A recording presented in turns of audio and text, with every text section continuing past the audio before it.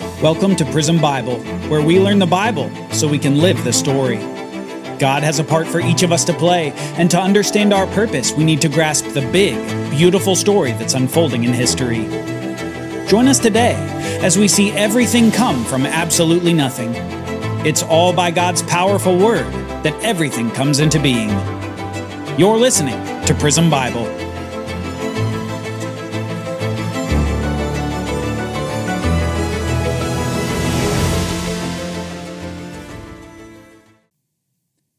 In the beginning, God created the heavens and the earth. This is the foundational statement for the whole story of the Bible. God made everything, and as the maker of everything, it's His. He is the designer and the definer of all things, and no purpose exists without God first purposing all things. Take that in for a moment, and see that we read in just a few sentences that God says, "Let there be light." And there was light. God didn't merely bring something that existed and place it into our universe.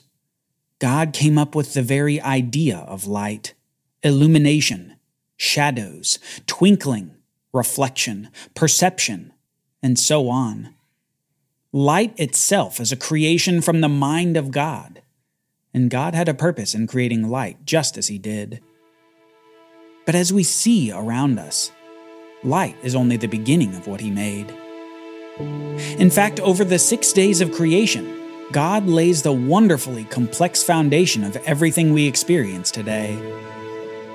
On the first day, God creates the universe, a watery, amorphous earth, and light and darkness. On the second day, God separates the shapeless, watery earth from the sky.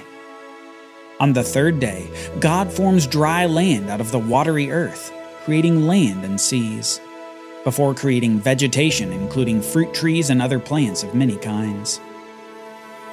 In just these first 3 days, think about the magnitude of what God has accomplished. By His word, He commands utterly unique things into being. No one saw or thought of a tree before God did. No one conceived of photosynthesis before God did. No one thought of trees reproducing via seed before God did. All of these were completely novel at the beginning, all out of the mind of God. As we continue, we see that on the fourth day, God creates the lights of the sun and moon in their places to govern days, seasons, and years for the earth. On the fifth day, God creates the creatures that live in the water and the birds of the air. On the sixth day, God creates the wildlife that lives on the dry land. And finally, on that same sixth day, He creates the humans. He says this, "Let us make man in our image, after our likeness, to rule over the fish of the sea and the birds of the air, over the livestock, and over all the earth itself and every creature that crawls upon it." So God created man in His own image. In the image of God He created him. Male and female He created them. Genesis 2 then amplifies this account and gives us more information, especially about the formation of the woman. It says that God formed man from the dust of the ground and breathed the breath of life into his nostrils, and the man became a living being.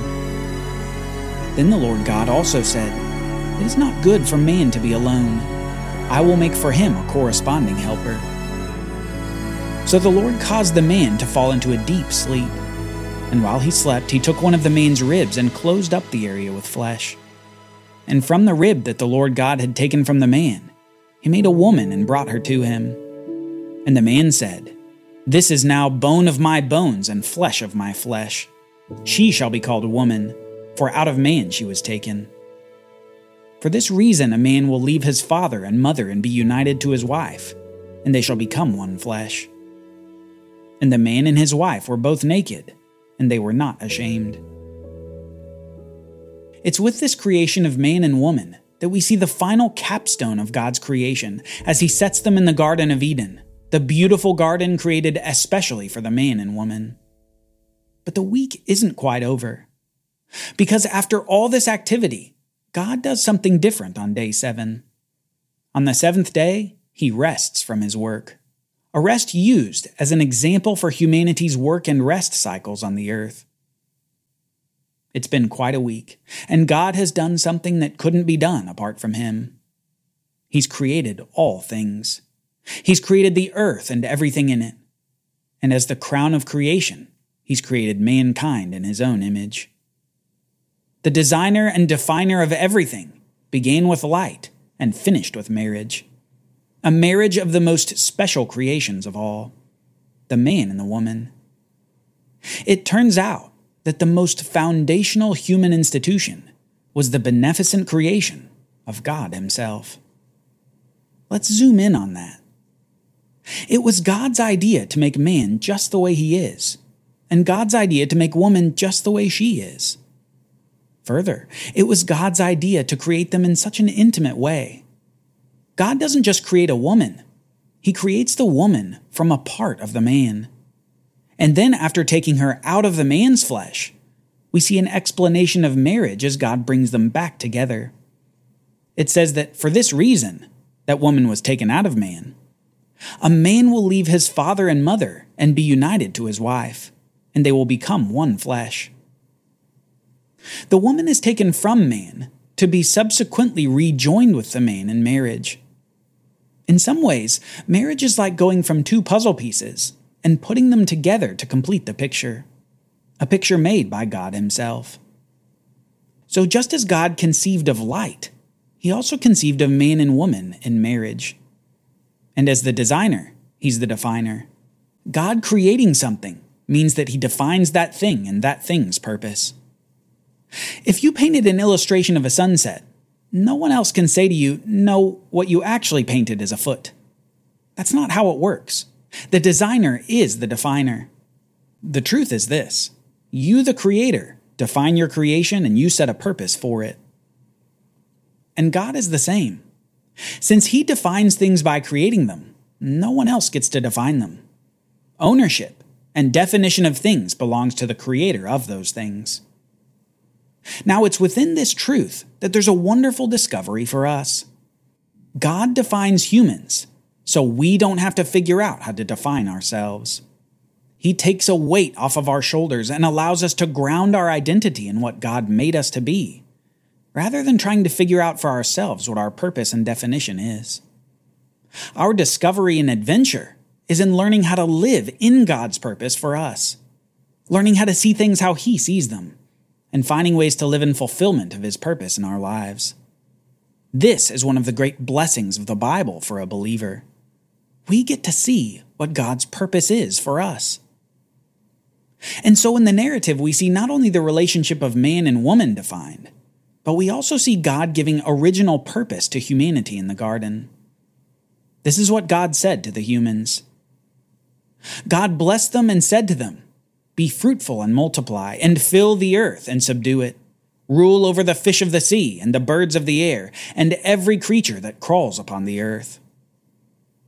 Humanity was originally supposed to exercise authority and dominion over the earth as they were blessed by God and grew the human family. The first married couple had an identity firmly rooted in how God created them. He created them in His image and likeness, special and set apart as God's representatives. And they were to take care of the creation that God made and rule it. What an amazing existence this must have been. Blissful marriage in a beautiful garden with a mandate to rule over it all. Purpose and pleasure mixed, with God walking alongside them in the garden. It was wonderful while it lasted. But there was a problem. A big problem. The humans soon forgot their identity and purpose.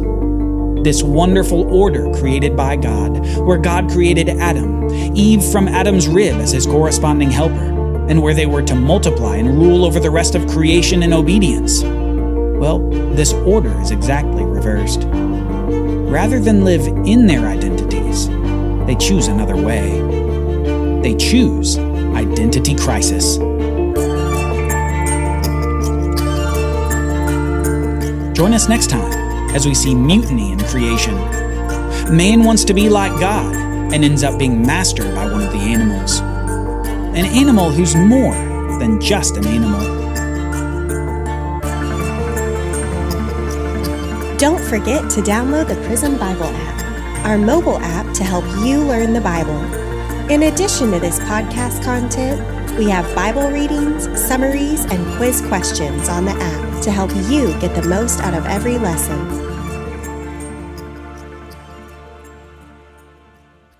Prism Bible is a project of the Bible Literacy Foundation, a nonprofit dedicated to helping you learn the Bible.